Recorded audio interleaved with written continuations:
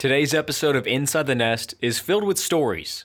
Some you may have heard, some will be new to you, as we pay homage and get a long sit down with Scott Whitlock, who's been a Kennesaw State employee for close to 40 years. If you've been a Kennesaw State softball fan, you know the name Scott Whitlock. He won a couple of national championships. He built Kennesaw State softball. He's played an integral part of bringing football to Kennesaw State and its success, and he's going to retire from KSU later this month. A long sit down with Scott Whitlock to hear some of his favorite stories and his history here at Kennesaw State and why that matters today. Inside the Nest is brought to you by Fifth Third Bank, the official bank of Kennesaw State Athletics. This is Fandom of Fifth Third Better. Visit 53.com for more information. I'm Nolan Alexander, and if you're listening to this podcast outside of your favorite podcast app, know that we're there. So if you listen on Spotify, Apple Podcasts, Google Podcasts, iHeart, you name it, it's available there. Just search KSU Owls Podcast, and while you're there, hit that subscribe button. Again, this is a longer episode of Inside the Nest. I know we're coming up on the holiday season, so if you're on the road for a bit, or you're with your in-laws for a week and you need to escape them from time to time, come back to this podcast. I've broken it down about every 20 or 30 minutes or so. It's unique to be able to spend this time with Scott.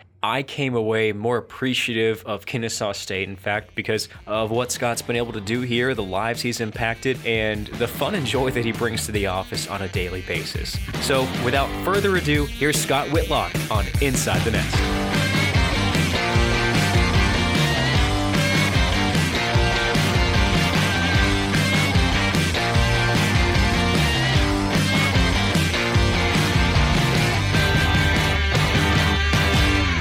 Scott, thanks for joining us on Inside the Nest. Kind of some sad times around the Kennesaw State Athletic Department right now. Started out on a bit of a sour note with your retirement at the end of this month. I've only been here for a short amount of time. I've enjoyed being in your presence around the office. I know a lot of people have as well. And we'll get sentimental later on. But we're going to have some fun right now. Okay. Let's just start out this month. What's it like to go through this moment of retiring from Kennesaw State, where you've been here for how much of your life? Most of it, 36 years. I just turned 59 years old, so I got here when I was 23 years old, so I pretty much have grown up here. What was going on, and what was here at Kennesaw State when you were 23 years old? Well, back in 1985, when I pulled up on campus in my 75 Buick, there was 6 or 7 classroom buildings. There was about 5,000 students. Had a infant athletic program that was predominantly being ran and coached by part-time personnel. A very wonderful man by the name of Speck Landrum was the first athletic director at Kennesaw State, and he was making the move to hire full-time coaches. And because of my experiences while I was actually in college, lent itself to me being a pretty good candidate for something that he needed. He needed somebody that could assist in coaching women's basketball and could also coach softball. Well, while I was at Piedmont College, I had been a student assistant with the women's basketball program. And as a matter of fact, my senior year, believe it or not, I was an interim head coach there. A very bad head coach. But also I was on the baseball team at Piedmont College, and the brand new program that had joined the old Georgia Intercollegiate Athletic Conference at the NAIA level was Kennesaw College, and so Piedmont played Kennesaw, and that's where I met Mr. Landrum, and didn't think a whole lot about it, and graduated from college, and actually moved up here to Marietta because I took a job with Schwinn Bicycle Company. Little known fact, at one time I was a certified bicycle mechanic. I actually even had a little plaque that said so. I hope those credentials have expired, but I don't know if you keep that for a lifetime or not. But I'm not going to work on anyone's bicycle, so I guess it's a moot point. But I was up here on campus to watch a game. Coach Landrum saw me, thought I was here scouting for somebody because he remembered me. And I told him, no, I live up here now, and I was just here watching. And within 2 weeks of that meeting, I was hired. Of course, I had to meet the head basketball coach who had just been hired, and et cetera, et cetera. But that's how I got here. And when I got here, as I alluded to earlier before I strayed, we had 4 or 5 sports. We had men and women's basketball. We had baseball. Mm-hmm. We had slow pitch softball. We added or re-added men's golf, and for a short period of time we had men's soccer. And then that kind of went away. And so it was just a blank palette on which we could work. I mean, the canvas was absolutely clean. We had no idea that this was going to turn into this huge major university that it's turned into. So we took the first batch, quote unquote, of original full-time hires, and off we went. And I am the last of the original hires that are still here. And that's kind of crazy, because when I first got here, I was like, the young plump coach, fresh out of college. And as we sat here and talked this morning, Nolan, I'm kind of the old fart around this place. So it's been a wonderful and joyous ride, but it started out very, very, very, very small here. What did it take to go from starting out small to where we are right now? It takes good leadership. It takes institutional support. When I came, Dr. Betty Siegel was the president of this university, and she wanted athletics on campus. It wasn't here until she arrived. She wanted athletics. She wanted it to be good. And so she went out and found just the very best person that could have ever been imagined to start athletics here at Kennesaw State, in Spec Landrum, Coach Landrum, because he knew what it took to build something from the ground up. He had experience. He is one of the few people I know that coached football both at the University of Georgia and Georgia Tech. And he'd been around a while. So he was able to get our foot in some doors. So you take the support of the administration, and you take the imagination and the vision of a good athletic director. We were able to get rooted very quickly. Now, none of us, and I would predict, were she here, Betty Siegel would tell you the same thing. We knew that one day Kennesaw State would be a much bigger institution than 5,000. Mm-hmm. But we had no idea that it would happen so quickly, because it was just almost like we go from 5,000 to 10,000 to 12,000 to 17,000 to 24,000, and it just kept going. We didn't have any idea that was going to happen. And so when the growth spurt started, Coach Landrum had just retired. Dave Waples became the director of athletics here. He'd had experience in the state system, and he'd also been a conference commissioner. And he was the athletic director here for 24 years. And Dave was to call Dave conservative is an understatement. He was very, very, very guarded of the finances and the physical soundness of the athletic department. we'd have to go in and argue and fight with him if we wanted to buy a new softball. And we, Dave is still lives here in the area, and I'm happy to report to everybody in the Owl Nation he's still cheap. But he let us grow, but did not let us grow faster than perhaps we could have or should have. We maintained a philosophy that we were going to make certain that every team that Kennesaw State University fielded in competition was going to have an opportunity to be very competitive. And he stuck to that plan. We've never really had a sport here just to say we have it, if you will. If we enter it, he's going to try to win. Dave was a very competitive person, as was Coach Landrum. And I do not believe that we ever sent a team out to play that did not have the resources it needed to be competitive. Mm-hmm. The coaches were paid as well as they could be paid. The scholarship money was issued very fairly and very equitably, and so off we went.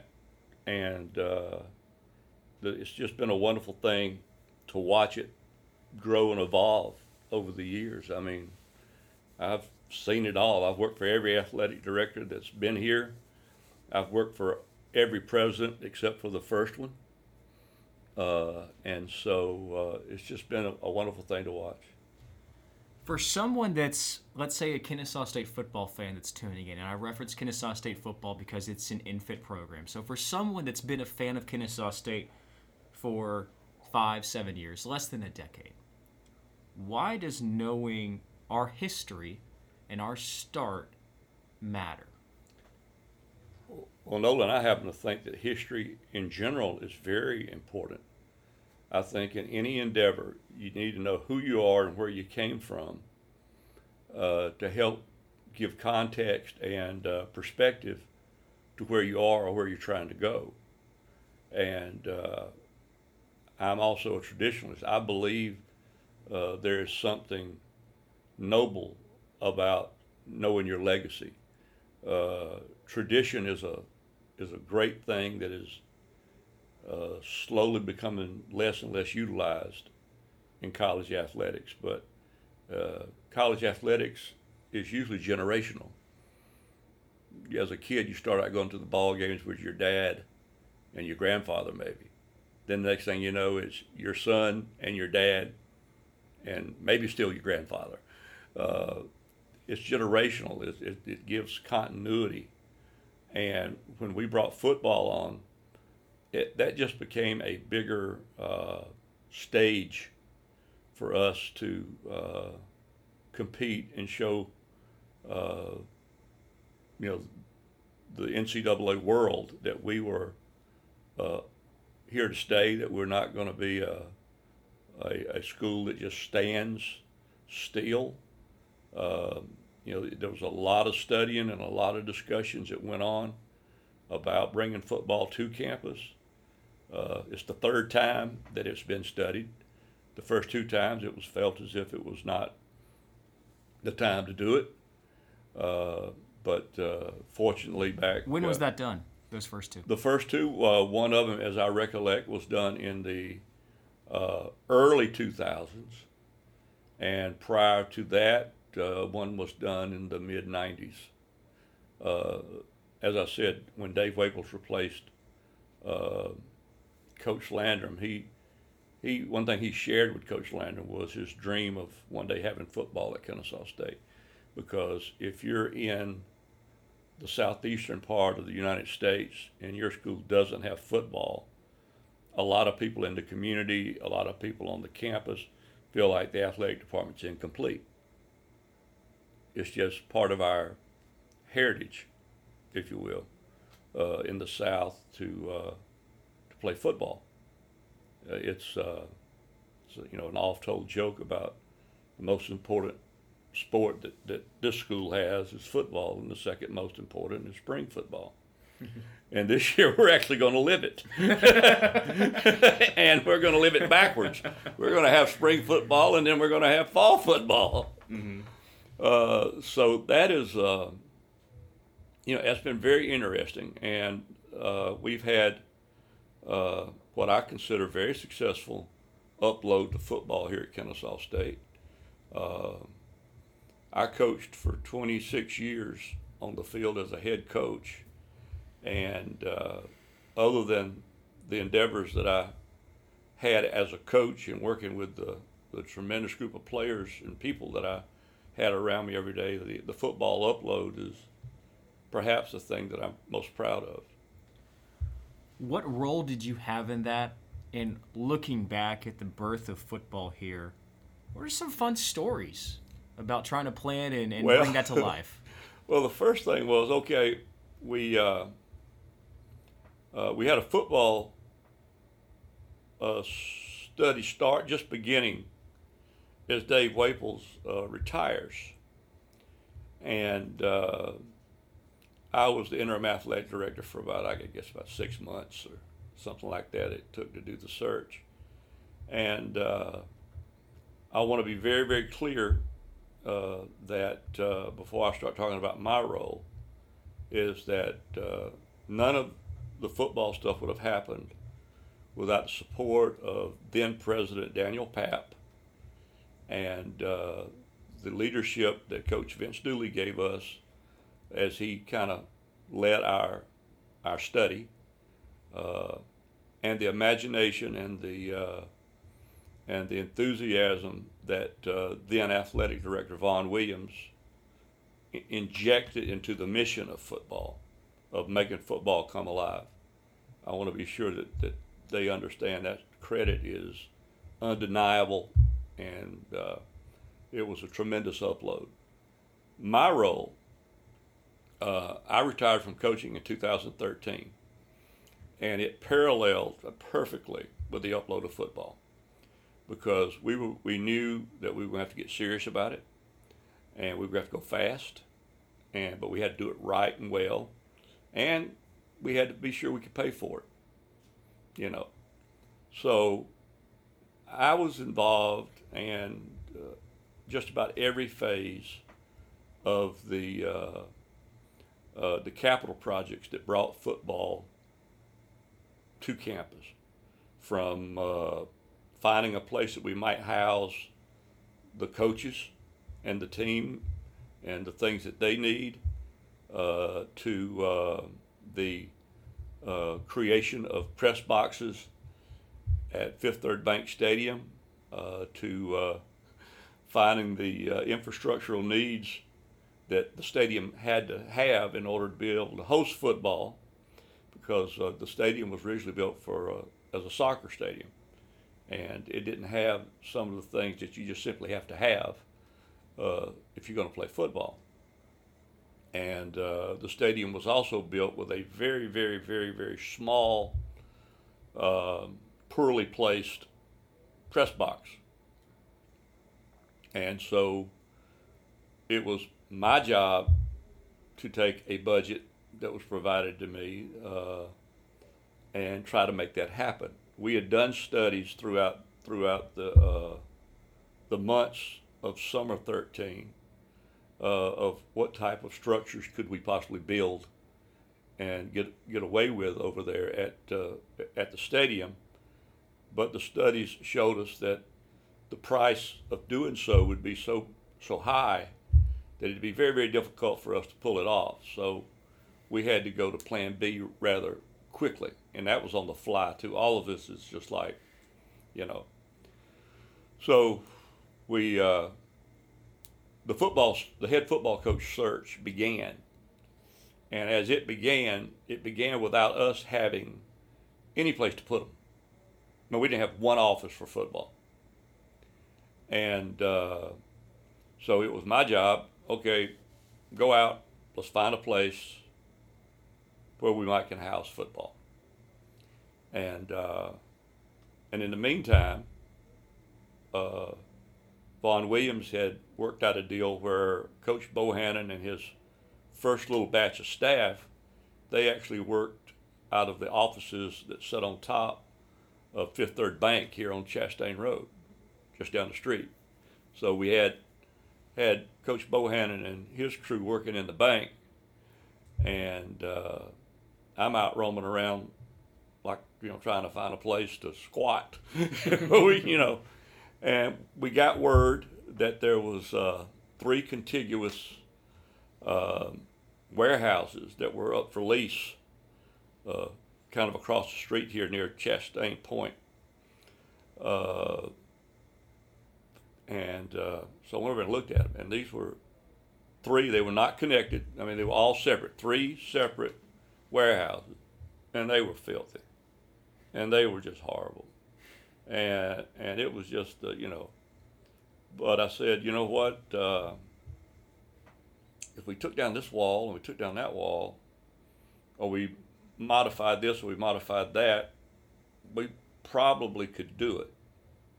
Okay, and then so I got paired up with a great architect by the name of Jim Croft. He owns a firm here in town, and I would sit down and talk to Jim, and I had him a list of everything we needed in the building. Mm-hmm.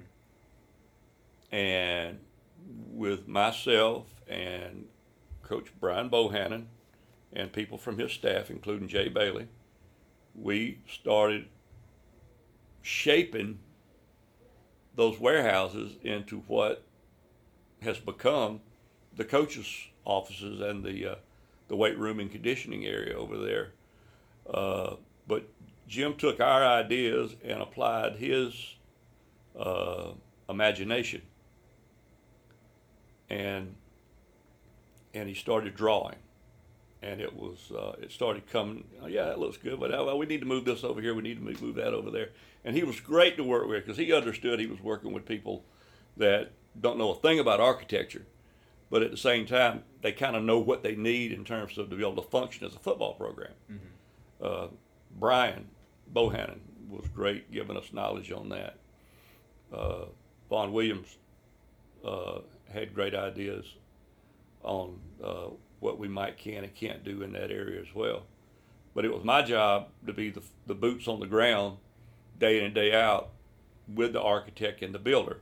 So as Jim starts putting together a schematic drawing of it, there's a wonderful construction firm here in Metro Atlanta called Albion. And they were assigned to this project with us. They do a lot of work in the state system. And you got to understand, I knew none of these people when I first started that project, but they very quickly became partners.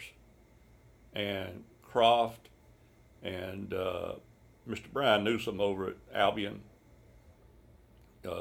became just great partners with our athletic department, because I could talk to them specifically and tell them, no, I don't have that kind of money. No, we can't do that. That. And then another one of my jobs was to maximize the use of resources that the institution might be able to give us. I'm not going to get into all the convoluted protocols, procedures, and laws that go into what state money can be used for or not be used for. But I worked with the then Vice President for Finance on the campus, Dr. Andy Hines, and with John Anderson, who was then the head of planning services or building and planning here on campus. And, we'd say, well, we can't build that, but we could give you chairs, or we could give you desks, because those are loose items. They could be picked up and taken anywhere you need them to be. That saved us money, so we could take money that we had to set aside for stuff like that and pour it back into the construction. So we got the coaches' offices up and going pretty well and pretty quickly. And it's basically the same thing you see there now. And it's just full of people now. In the first few days, there was only about 5 people in that big old place. And then coaches started getting hired and staff started being added. And next thing you know, it's that big operation that we see now over there. as the coaches' offices were built, we started looking at the stadium, and we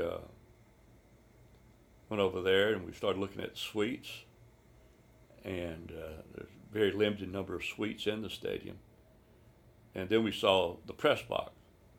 Now, as you well know, but the listeners don't know, is that the original press box for Fifth Third Bank Stadium, because it was a soccer pitch, was all the way down on the south end of the suite area. The room now that is the where the clock operators and all that. That was the press box. That was it. That was all they had. You know, and the number of people that you've got to have to do stats for football games, the radio and television stuff. There was just no way it could fit. I mean, physically it would not fit in there. So we had to start trying to figure out what we could do about a press box and what we could do about making the place go. So like I said, we did some studies on what we could build or not build. There's a structure, and our best efforts, we just couldn't afford what we were doing. And so I was with some folks, and we were walking around up there one day and lamenting about a press box. And Fifth Third Bank Stadium, at the top of the concourse, it has these little wells where our outdoor suites are now. They're little sections that are looked out, overlooking the field, but there's no chairs or anything there. But we bring stuff in, for suites. And we got the notion that, instead of having one giant superstructure, why don't we build 3 separate elements in the 3 center bays of that place? And that'll be our press box, or press boxes. And so we started looking at how we're going to build them. And then somebody come up with the idea that they want us to go up to a place up in Blairsville, Georgia, that made prefab buildings. Didn't necessarily look like prefab buildings. And I said, okay, I'll go, whatever. So I go up there and we meet, and then we go back into where they build stuff and look at stuff, and I saw this big room like on the second level of the warehouse, and I thought, man, I bet that was hard to build, to get you that enough space to overlook this whole operation. I said, I guess y'all were very lucky. They said, no, we built it. I said, what do you mean you built it? And it was one of those freestanding units. And it did look nothing like a trailer. It looked nothing like this, that, and the other. And so that's how the 3 sections of the press box were conceived. So we work with them, we get a price, we tell everybody everything we need in there. So they build it, and they're putting in all the conduit you need to run all of the cables and the stuff you got to have to make press boxes go, and everything going great and all this kind of stuff. And then we ask, okay, where can we tap into the fiber? And the people who were running the stadium at the time told us, well, there's not any. What do you mean there's not any? You got fiber all around the stadium. No, we don't. So then I learned I had a stadium that only had fiber and electricity, fiber and stuff that we could use for communications was in the suites, and then their offices, the ticket areas. There was not even any conduit in the ground that went around the entire stadium. So the locker rooms had no fiber. Now the offices and the locker rooms that were in the north end zone, they had fiber. But the entire east side, the entire south side of the stadium had no fiber, and there was a gap of fiber even on the northeast end. So okay, the one thing I know is you got to have a clock on both ends of the stadium. You got to have communication with clocks that can be in the locker rooms. You got to have all of these things to make the stadium work. We don't have any conduit in the ground. So we literally had to tear up part of the concourse to run the conduit for the fiber. You know, the conduit is a hollow pipe. Mm-hmm. So we ran it underground where we need to run it underground. You can go over there right now and see on the east side, the conduit is running underneath the stands, elevated. And we dropped it down into each locker room. And so okay, now we got conduit in the ground, but we don't have any cable. We don't have any wire. And even I knew we needed that. And so we got some people to help us get that done. And the stadium came alive. And we got the certificate of occupancy for that stadium the day before our first ever spring game. That's how close it was. But we brought it home, and we got it. And so as you can see, and then I also, changing gears completely, and this is very, very choppy, I know. You'll have your work cut out for you editing this. I also was doing the scheduling for football. Coach Bohannon, Jay Bailey, and I. But I was the administrator that was handling scheduling. And so we built our first schedule, and we had it in place by 2014. And we started playing football in 2015.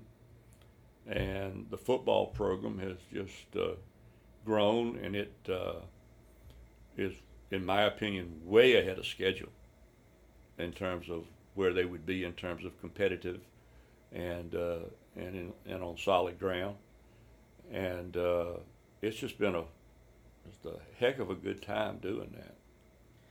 I want to come back to that in a moment, but following up on one of your stories there on the history of football, what fun memories and stories do you have with some of the people that you worked in those early days, whether it be Coach Vince Dooley, who was involved in the process as well? Early on with Coach Bohannon, was there a day where y'all looked at each other and thought, are we going to get to this thing? Yeah. Is this going to happen? I do have a great story on that. Atlanta Air Charter has been safely operating a fleet for over 15 years. Atlanta Air Charter's passion for aviation has led them to form the Atlanta Air Academy to train, mentor, and provide a pathway to prepare well-trained pilots. For more information on the Atlanta Air Academy, please visit www.atlantaairacademy.com. Available by phone 24/7, Atlanta Air Charter is a proud supporter of Kennesaw State Athletics and is waiting for your call. You're listening to Inside the Nest, the official podcast of Kennesaw State Athletics, today with Scott Whitlock. Scott's in the midst of telling us some of the history of Kennesaw State football from its origins to where we are now. We continue the dialogue with Scott Whitlock and KSU football here on Inside the Nest.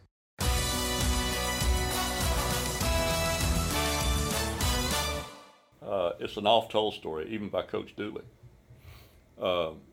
Back in the late spring of 2000, year 2000, I turned Coach Dooley down. He offered me the softball job at Georgia. And I turned it down because Kennesaw State, by then, had become home. I was very, very happy. I was flat broke when I got into coaching, so money didn't sway my decisions. Still don't. I mean, money's just a tool. It don't make you who you are or who you're not. So Dr. Papp, Dan Papp, president of Kennesaw State at that time, told me that I had to go to a meeting with him on a Saturday morning at a lawyer's office in Roswell. and it was the Saturday of the 2013 the 2012 SEC championship football game in Atlanta. And he and I, and then the then vice president for development, Wes Wicker, we all take off and we go to this place in Roswell. And I asked Dr. Pappas, we're going over there. I go, why are we going? And he told me that we were meeting with Vince Dooley to discuss him possibly becoming our chairperson of our football feasibility committee. So we show up over there, and like I said, Vince Dooley, I turned him down 13 years before that. And I'm saying, this guy's going to hate me. I mean, he's going to think, I don't know. But see, he was one of my heroes. I'm from just outside of Athens, Georgia. I mean, I grew up on Vince Dooley, Larry Munson, and Georgia football. Okay? And so we're sitting there in the office, and we hear this people coming in the lobby there, and we hear this commotion. And in comes Coach Dooley with his wife, Barbara. And Barbara Dooley is almost as famous as Vince Dooley is. And she's just a huge over-the-top personality and wonderful lady. And so Dr. Pappas is introducing Coach and Ms. Dooley to everybody. And they get to me, and Dr. Pappas says, this is our one of our associate ADs, and this is Scott Whitlock. And when he said that, Barbara Dooley took her fist and hit me in the shoulder. And I kind of stared at her. She said, you're the only coach that ever turned Vince down. And it broke the ice. She did it in a very funny way, And then Coach Dooley shook my hand and kind of put his hand on my shoulder and said, it's good to see you again, Scott. Look, da-da-da. But I thought that was so funny that, everybody's always heard how vicious Ms. Dooley will defend her son when Derek was a coach.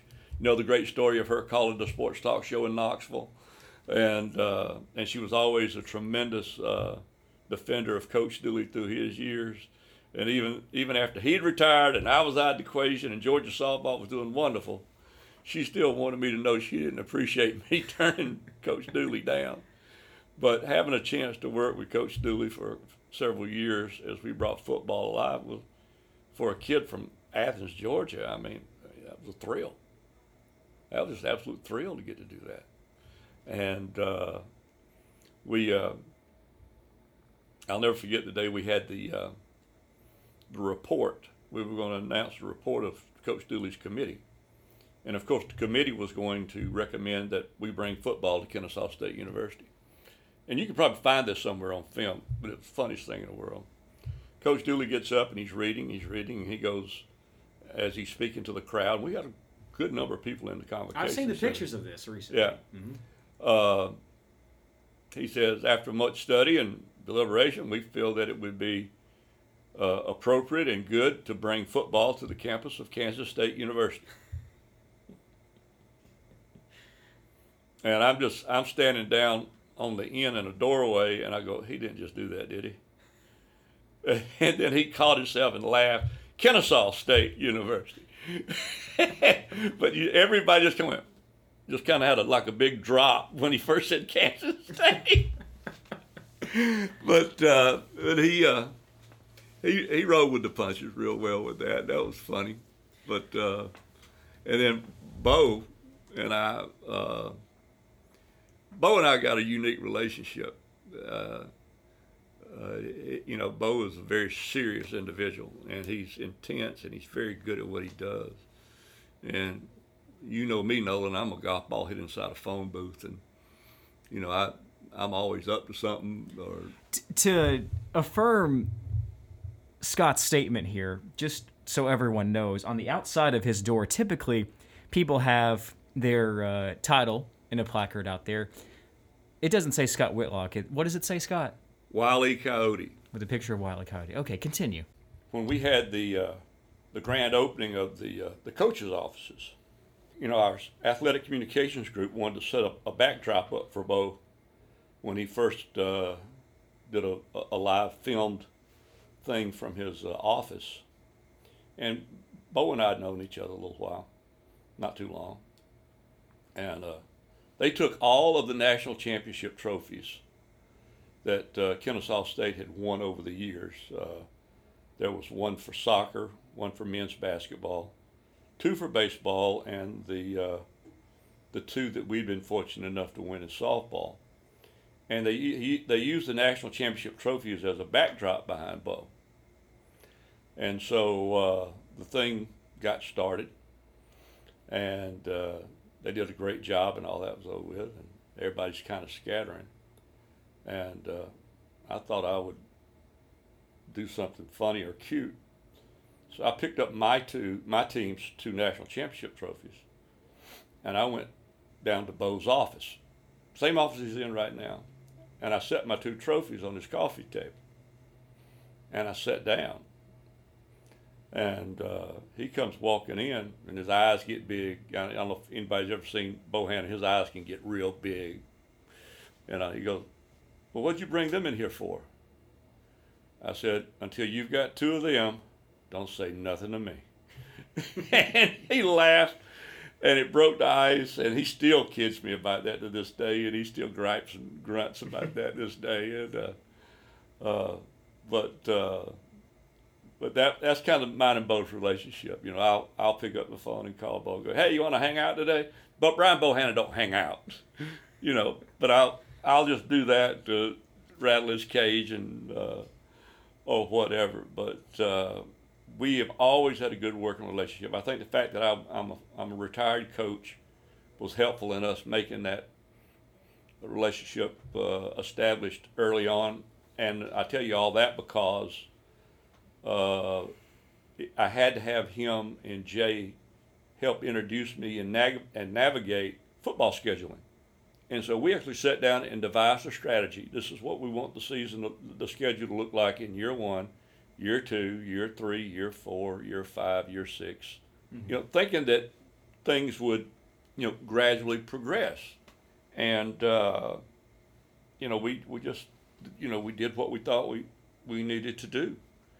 And we had no idea that by year 3 we would be extremely competitive, and have just taken off like a rocket. So, the football schedules, if folks don't know, by and large are done 4, 5, 6, 7 years in advance, particularly the non-conference stuff. And we knew that in year 1 and year 2 that all of our non-conference games needed to be games that we could be competitive in and be smart about and all those things, and we did. And it was a very deliberate strategy. A lot of casual fans didn't understand why we were playing some smaller schools and stuff like that. Well, Bo was trying to create a culture, and part of creating that culture is winning or being competitive, getting after it. And so we did that, and the strategy by and large has worked great.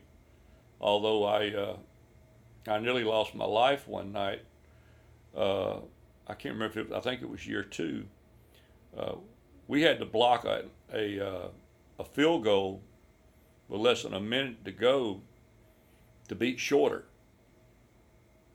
and Bo has never let me forget the fact that I was the one that scheduled Shorter to come in and play his team. The first game of the year of I think it was 16, and I got to admit I was sitting in the stands with some folks, and I was a little bit puckered up too. They were down there getting ready to kick that field goal because I knew I was going to have to face somebody, and But luckily, we had a edge rusher come through and block the kick. Not only that, he scooped and scored on it. And so it looked like we beat them by 9 when we were about to lose to them by 1. So it all worked out well. Well, Coach, I think this provides a nice segue to go into the sport that you won national championships in softball. What do you see in the football program now that, in your experiences having won national championships, being a top competitive team in your classification for every step that you've taken Kennesaw State, do you see this football program now? And I ask that because it goes back to that question earlier of why I think history is important at Kennesaw State. Because I think this is a school that people need to know, if they're new, has won national championships, and I firmly believe will win more national championships. You're listening to Inside the Nest, the official podcast of Kennesaw State. Please go on ahead and subscribe to this podcast while you're there on your favorite app. Leave us a rating and a comment on what you think of Inside the Nest. As we continue the conversation with Scott, we steer away from football and now start to move towards softball and big moments from his softball career and really what matters to him still to this day. Before then, here's a message from Chuy's as we continue Inside the Nest. Holy hand-rolled tortillas. Does Chuy's know Tex-Mex or what? We're making our fresh tortillas all day long, perfect for wrapping up Chuy's famous Chicka Chicka Boom Boom enchiladas. Stuffed with house-roasted chicken, smothered in spicy, cheesy Boom Boom sauce. Better have a hand-shaken, fresh Lime-A-Rita handy, just saying. So gather up your friends because you can dine in at Chuy's or get it to go. We even have meal kits available for pickup or delivery at order.chuys.com. Locations in Kennesaw and Perimeter. Find us at Chuy's.com. See y'all at Chuy's.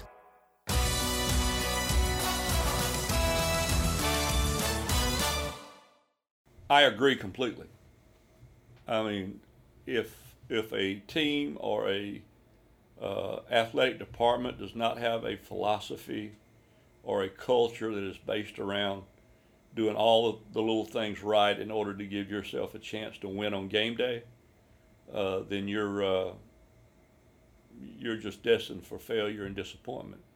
The one thing that we did when I was the coach of the softball program is I realized that if I've got better players, I'm going to be a better coach. So if I had any gift as a coach, I could evaluate and pick people. Now notice I use the word people, I didn't say players. I think it's very, very easy to go out and recruit and evaluate a young person on whether they have the skills requisite to play the sport they play. What's the tough part is to find out, is this person willing to do the things that he or she have to do in the classroom, socially, and pay the price to be a champion when you're working and practicing and doing all things that come with being a part of a college program. And so we built a culture very quickly based on that you're going to have to be willing to make personal sacrifices in order to help the team as a group go forward. And I did not exclude our coaching staffs from that either, including me. It's very, very simple. I remember many times telling the team, now look, you're never going to read about your coach being up and out and on a Friday or a Saturday night getting stopped for DUI or getting stopped for this, that, and the other and doing those things. I'm going to protect the program and all of those aspects. So I don't expect you to do it either. But if you do make a mistake, be sure that I hear it from you before I hear it from someone else. And I'm a big believer in that. Mistakes are going to happen. People are human and they're going to err. And there are just things that just come with it. You cannot avoid it. But it's usually how you handle or don't handle mistakes that cost you. Whether it be an error on the playing field, not being as prepared as you need to be for an exam, or if you run into a situation off the field. But I found that successful people will own their mistakes and not try to give them away or blame someone else. They will come forward, let the right people know what has occurred, and then be respectful of whatever decision that might have to be made as a result of it. And we required that of everybody that touched our athletic area over there in softball, right down to the trainers. I mean, I had student trainers practically my entire career, and I would tell them, you know, we just can't do something that's going to mess us up, because we have a tradition here of paying the price. And the one thing that I believe that our football program does that's similar to softball, which football and softball are definitely apples and oranges, but they pay the price. They do everything they can to create a great culture, to require sacrifice, team before self, all of those things. And those are not accidents. And you don't do that by picking the right player to come be in your program or the right coach to be in your program. You do that by picking the right people to come be part of that organization. And Brian and his crew have done a great job with that, a great job with that. And I'd like to think that for my time on the field, we did a good job with that. You know, and as you said, winning breeds winning. I know that from firsthand. We, on the softball end, we won many games because we just expected to win. And pretty soon, your opponent starts expecting you to win too. So they let win slip through their fingers. I don't know how many times I've seen a throw in a late inning cause us to score 2 runs and take a lead or something like that. But the culture, the expectations, that's where it all starts. It really does. Looking back on your years as a softball coach, you know, people will remember Scott Whitlock as a national champion coach for those that weren't involved in this softball program. But for those players that were underneath you, how much more does your relationship and the time that you were able to mentor them mean to you compared to a championship ring? The rings are baubles. And I'm not trying to, oh golly, shucks, try to dismiss it, but my thrill was working with the young people. I know what impact my coach made on me, several coaches made on me, and I wanted to be sure that I, in my own way, showed my players that I cared a great deal about them. They knew that I was their coach first and foremost, that I had to be more married and more guarded of the program than I could one individual. But yet at the same time, I had to let each individual know they were important. So I feel like we did a good job with that. You know, but it all started out with the players I coached, by and large, by a high majority, were excellent people, much better people than players. And I coached 50 plus All-Americans. And they just were a good group of individuals that made coaching easy. I mean, there's nothing new under the sun to hit, catch, run, throw. I mean, there's nothing new under the sun on that. The basics of the fundamentals have not changed for a long time. They're tweaked, but they're not changed. But getting people to commit to doing the little things to maximize their skill sets in hit, catch, run, throw, to maximize their skill sets in going to school, to maximize their skill sets in being a asset to society, and to grow and become the young woman that they wish to become during college. That was at the hub of everything I did. There's a lot of players that I've coached, and I'm blessed. I mean, I still have great relationships with just about all of my former players. Mm-hmm. The player-coach relationship can be love-hate a lot of times, you know. And I often told my players that, look, we'll laugh and we'll reminisce the day after you play your last game here. But until you play your last game here and you graduate from here, my whole deal is going to be about making you better.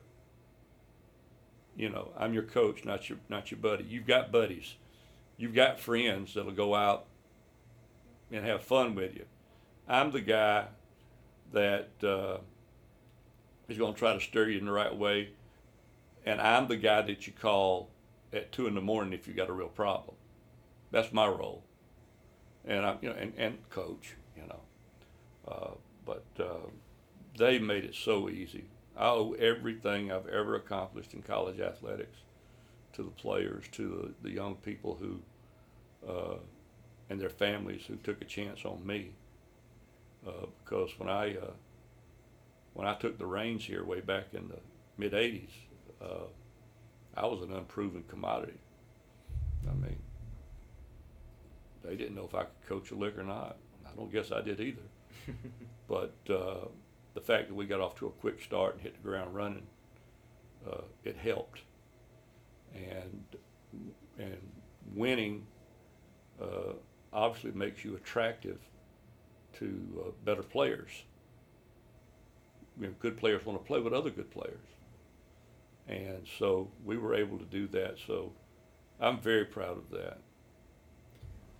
Well, Scott, as I sit here in your office, you can't help but notice every time I come in that you've got a beautiful piece of artwork here. And in it, you're holding a young girl. And I don't know what stands out more in this artwork, why it's so nice, if it's this look on her face or the fact that you do look a little younger. I'll say you look a little younger here in this artwork. But that little girl is Lexi. And yes, that's Lexi Kaiser. That's my hero. And a lot of people outside of Kennesaw State that are in the Atlanta area with softball, they're familiar with the term Lexi's Day. Yeah. To this day, now unfortunately we didn't get to do it this past year with COVID, but Lexi's Day is going to come back.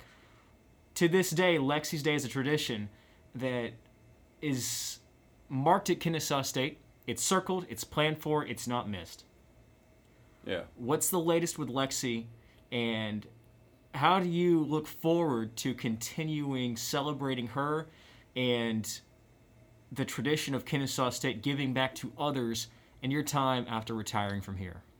Well, little Lexi Kaiser is, I think, now 17 years old.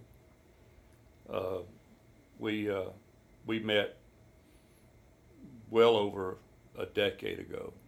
I think she was maybe 3 or 4 when I first met Lexi. And Lexi was born a triplet.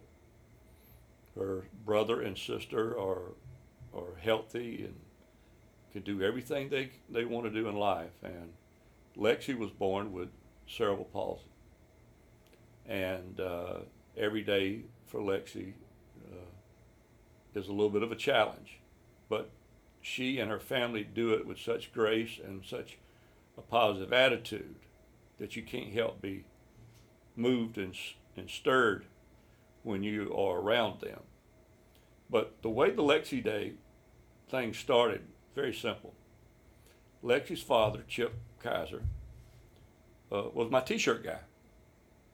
That's who I bought my practice t-shirts from. Back in the day, coaches did their own purchasing, they did their own inventory, we did everything. And I was down picking up a thing of t-shirts for practice, for our practice gear, and just one of those comments and questions you ask people. How's your folks doing? And Chip said, well, everybody's doing all right, doing pretty good. Lexi gets frustrated when sometimes because her brother and sister can go out and do. And I stopped him. I go, what are you talking about? I had no idea that Chip had a daughter that had cerebral palsy. And he told me the story. And I said, well, what frustrates me? He said, well, we just got the other two kids bicycles. And it really upsets her when they can go out and ride and play, and she can't. And Nolan, I kid you not, if I've ever had something come down from above and shake me to the core about the lack of the things that I was doing, hearing him talk about that little girl wanting a bicycle, it just, I don't know what it did to me, because I immediately started thinking about when I was a kid, my bicycle was so important to me. That was my wheels. That's how I got around town. I was from a very rural area, and we rode bicycles every day to go anywhere we could go. I took it for granted. You just had a bicycle. I mean, you ride your bike. And here we are, this little girl who has all these problems, and the only thing she wants to do is go out and play. And this is all happening in real time now. And I go, well, do they make bicycles that kids like Lexi can use or set in or whatever? And Chip said, yeah, but they're really expensive. They cost about almost $2,000. And I don't remember if it was immediate, but it was within a minute of him saying that I said, I want you to order that bike. I said, the Kennesaw State softball team is gonna buy your daughter that bike. And he said, what? I said, I want you to order the bike. Kennesaw State softball is going to pay you for that bike. And so I left there, and I'm thinking, well, I think I just committed $2,000 to somebody, and I don't have $2,000. But I went to practice that day, and I told the players that story, and to see the looks on their faces, I mean, tearing up and showing emotion. They were 100% all in, like, you dang straight, we're going to buy that kid that bicycle. That is the kind of people I coached. You see. And I'm sorry. No, I apologize to interrupt, but I kind of want to bring this up. Do you think it was providential that, as a kid, bikes meant a lot to you?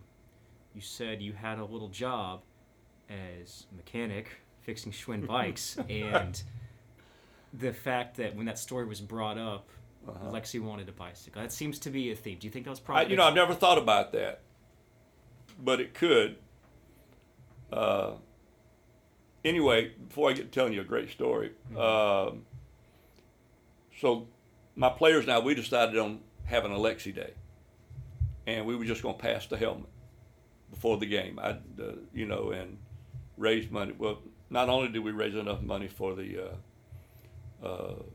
bicycle, we raised some money to be able to put into a foundation that somebody else had already created for Lexi.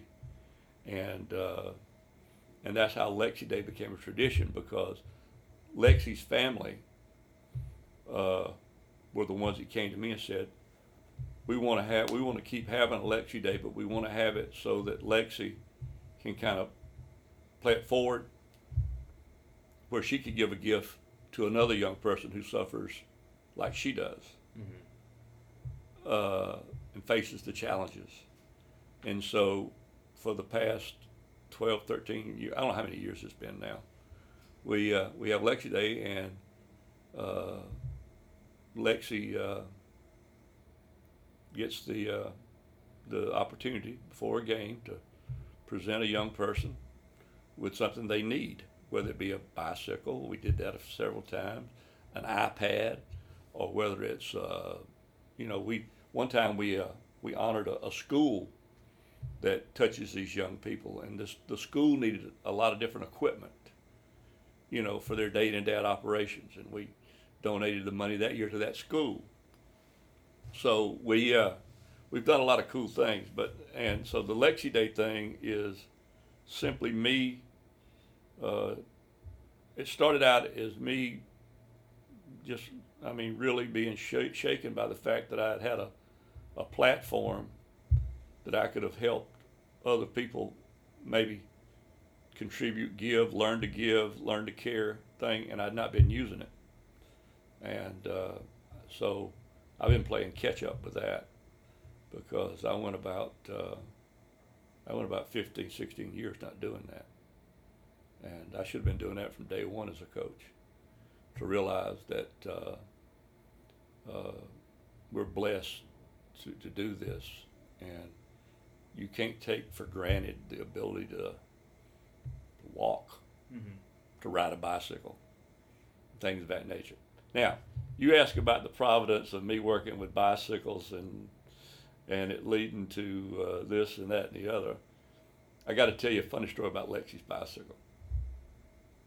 We purchased the bicycle, and it came in a box, unassembled. And so now we got to put this thing together, And Roger Kaiser, who was a very, very, very dear friend of mine, is Lexi's grandfather. He was the first basketball All-American that Georgia Tech ever had back in the early 60s. Coach Kaiser, myself, and Chip. And the most important piece of this story is Roger's brother, retired Colonel Van Kaiser, was there at Chip's house, and we were going to put the bike together. Well, we're all pitching in, doing a little bit this, that, and the other.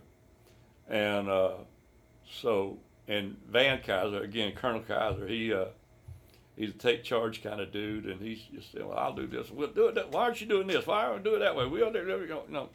Now, none of them had any knowledge that I had some training about bicycles. They didn't know what I knew or what I didn't know. And so the more Van went on, the more I just let him do it. And then we got to the place about the brakes, and they had like brakes just like you see on a bicycle today. You squeeze the handle, the brake mechanism, collapses onto the tire and stops the wheels. Mm-hmm. But those things are meticulous, and you got to adjust them just right. You got to know that you got to stretch the cables, and you got to do this, and you got to do that. So I'm watching Van with this thing, and he looks like he's trying to put together a jigsaw puzzle with 5 pieces missing, And I say, here, let me try. You? I said, yeah, let me try. Okay, and so I grab a wrench and a pair of pliers and a screwdriver, and I bada beep, bada boop, bada boom. I got the brakes on, and the brakes were working. And he looked at me. Van Kaiser gave me that look, like, why were you able to do that so quickly? I said, I forgot to tell you, I'm a certified bicycle mechanic. But you were having so much fun being in charge, I just thought I'd let you.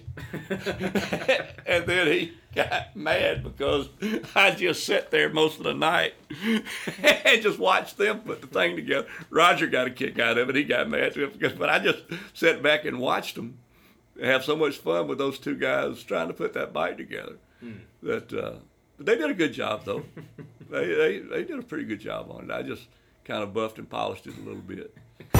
We'd like to take this time to thank our proud partner Coca-Cola for being the beverage choice of KSU athletics events. Coca-Cola, taste the feeling. And here's today's WellStar Wellness tip of the podcast. Be mindful of your mental health this winter. Each day, try to devote at least 15 minutes to stress reduction through exercise or meditation. Taking time for you can help boost your spirits and keep you feeling positive all season long. For more mental health tips, visit wellstar.org. We move ahead to the last segment of Inside the Nest with Scott Whitlock, Senior Associate AD at Kennesaw State, who's retiring at the end of this month. And you're going to learn something new. You're going to gain an appreciation for someone that you've completely overlooked. And of course, I'm not talking about Scott, but he left me walking away thinking that the next time I turn on the Cartoon Network, which albeit isn't that often, but I come across it, I'm going to think differently of an old classic. You'll find out on Inside the Nest with Scott Whitlock.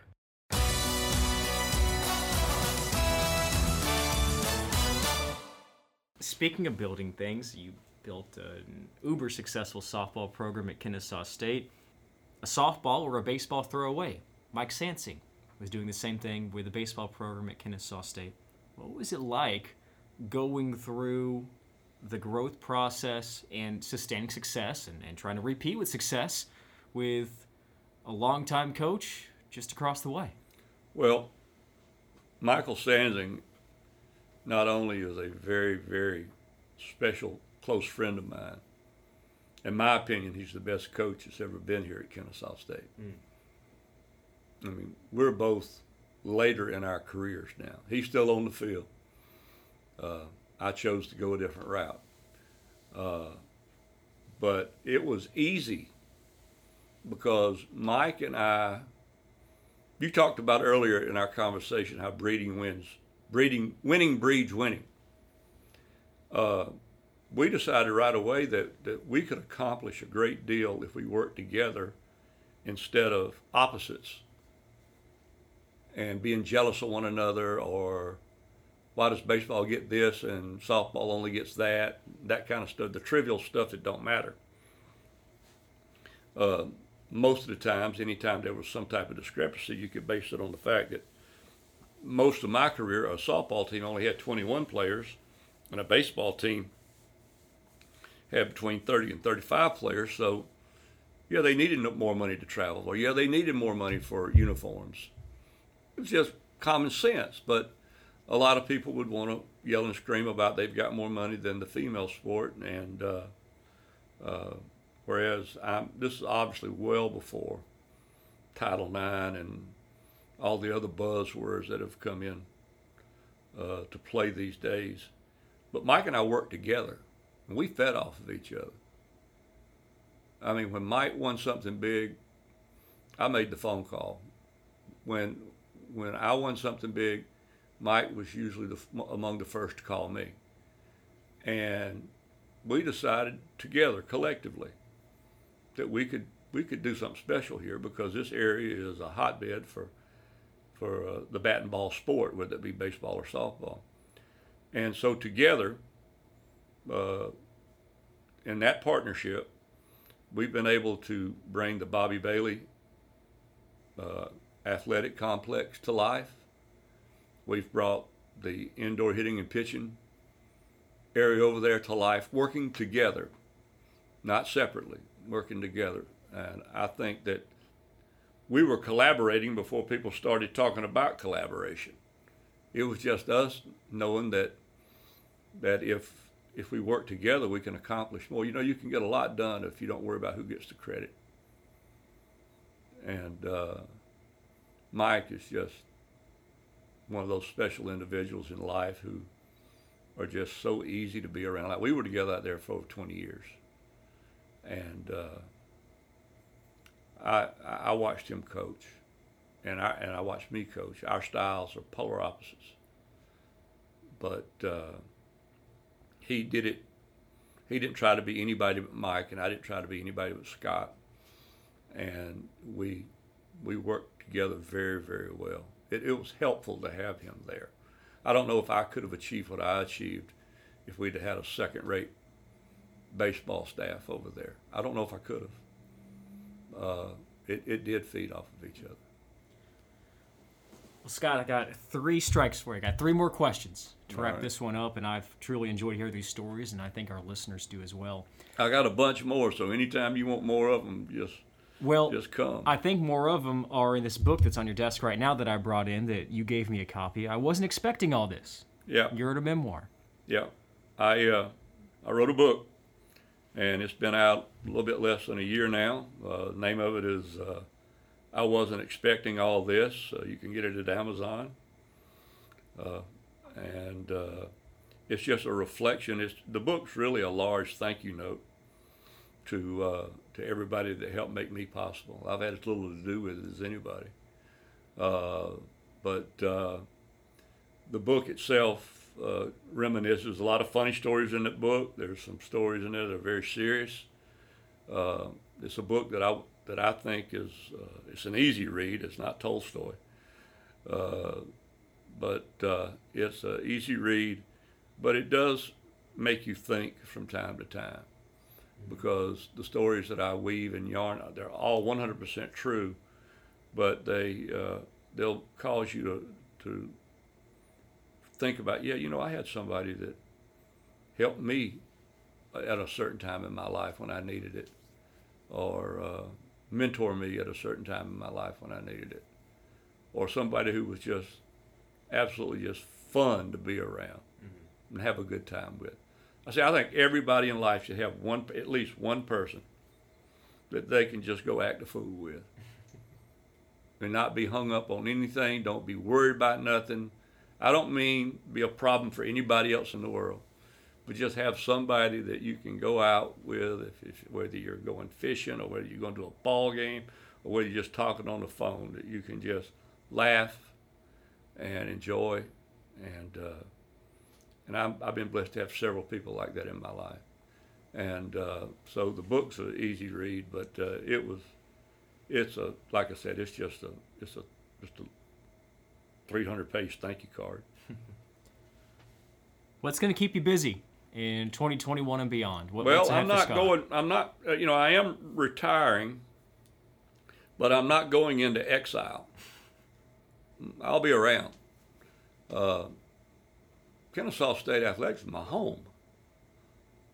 And you don't. Even when you have to leave home, you still go back, and you go back, and you go back, and you go back. I got all sorts of little projects I want to do, but I will not be gone to the standpoint of, you guys will be wondering, is he alive? Is he dead? Or what happened to him? I'm not going to be gone far. Even given that, and we're happy you're going to be around. I look forward to having you around, Scott. Uh-huh. What do you want to leave Kennesaw State with? What do you think is the future? What do you think Kennesaw State needs to remember and know for this point in time, right here, right now? First of all, I am very pleased that the future of Kennesaw State, I think, is very bright and unlimited. We have some very, very intelligent young people, such as yourself. I always find it very interesting to talk to you, and I've enjoyed doing some ball games with you. You have a very good voice as a play-by-play guy, and I've been your analyst once or twice, and we are in good shape with good people within the athletic department. Now, as far as what I hope I leave with the department, I hope I leave the fact that people know that I've tried my best every day to give the most I had each day to my job and my time here. I hope that people do begin to see. You got to remember, the athletic department here is still kind of in its adolescence. I mean, it's less than 50 years old. And so I hope tradition does become a part. I look forward to the day when the stands are full of former baseball players and softball players or former football players or basketball players. I would tell any of the alumni that might hear this podcast that they need to come home from time to time and see what has been built upon the foundation that they laid, and to take ownership of the department and the various teams that we have here. Be a participant with your presence. There's nothing like looking up in the stands and seeing one of your former players there. It's nothing like it. And the biggest kicks I still get are when some of my players from the early years, they now yell at me, fuss at me about how easier I was late in my career than I was when I coached them. That I'd become an old softy or whatever, or why didn't you do this or that, and there's just nothing like it. And the main thing I want to do is tell every coach and every staff member here to respect the privilege of this. This is a remarkable way to make a living. For 36 years, I got paid to do something that I would do on my day off anyway. Respect the privilege, and the biggest privilege you have is working with these young people. When I was growing up as a boy, it was very, very respected if you saw a minister to call him preacher or this, that, and the other. Being called pastor this or preacher that or reverend this, that was a pretty highly respected honor. Those people were respected. The second most significant title I always thought that somebody could call you is to be called coach. I mean, if you look at the word coach in itself, that means you're trying to teach others. And I've always tried to respect that moniker. And I made my share of mistakes like anybody else did. But by and large, I feel like we did it the right way. And I've always respected the word coach and the word leadership. And I feel like that's what we have to do. I don't care whether you are the head coach, the assistant coach, a director of finance in our department, or the lowest level person who sets up the gym. We're all teachers, and we're all lucky to be in this profession because it is a very noble and worthwhile profession, I think. I think so too. Scott, thank you so much for your time. And even though I've been here a short while, I've learned one thing, and you left Kennesaw State better than you found it. Yeah. And I think that says a lot. Thank you. I appreciate it. I'm going to tell you one more story. You mentioned it earlier about Wile E. Coyote being on my door. Mm-hmm. And I've got these, on my desk, I have these little laminated cards with Wile E. Coyote's picture and name under it. And the reason I have that is Wile E. Coyote is a huge failure, but he never quits trying. If you think back to all the Roadrunner and Coyote cartoons, he never catches that Roadrunner. He gets blown up, he gets run over by a truck or a train, he falls off a cliff, but you always see him get up and try to go and do it again, and try to, never quit, never say die attitude that he had. And over the years, when I've had people and athletes come in my office and really be going through a difficult time, or they're about to give up, or they're about to quit on themselves, or their self-esteem is at a low point, I'll reach out and I'll grab one of these and I'll give it to them, and they'll look at it and they'll ask me, what is this all about? Because why are you giving me this? That's an odd gift. I just said, I want you to stick it somewhere, and I want you to understand something. That is the biggest loser you'll ever see in your life, but he never quits. He never, ever quits and gives up. Therefore, he keeps living. And I want to be sure that these young people, and even you young bucks in here, know that half of success is just your willingness never to quit and never to give up. Just keep going. Even when it's rock bottom, keep going. And I can't think of anything more rock bottom than the coyote crawling out from under a rock, walking around like an accordion, and then just as he goes out of sight, you see him come up with an idea, and he's off to the next thing to try. That's why the coyote's on my door, because whatever I lacked in talent, I hope I made up for it by being just completely unwilling to surrender or quit. I'll be honest, I didn't think I'd come away from this podcast with a new appreciation for Wile E. Coyote, but you got me sold. Thanks, man. All right. Thank you, Scott. All right.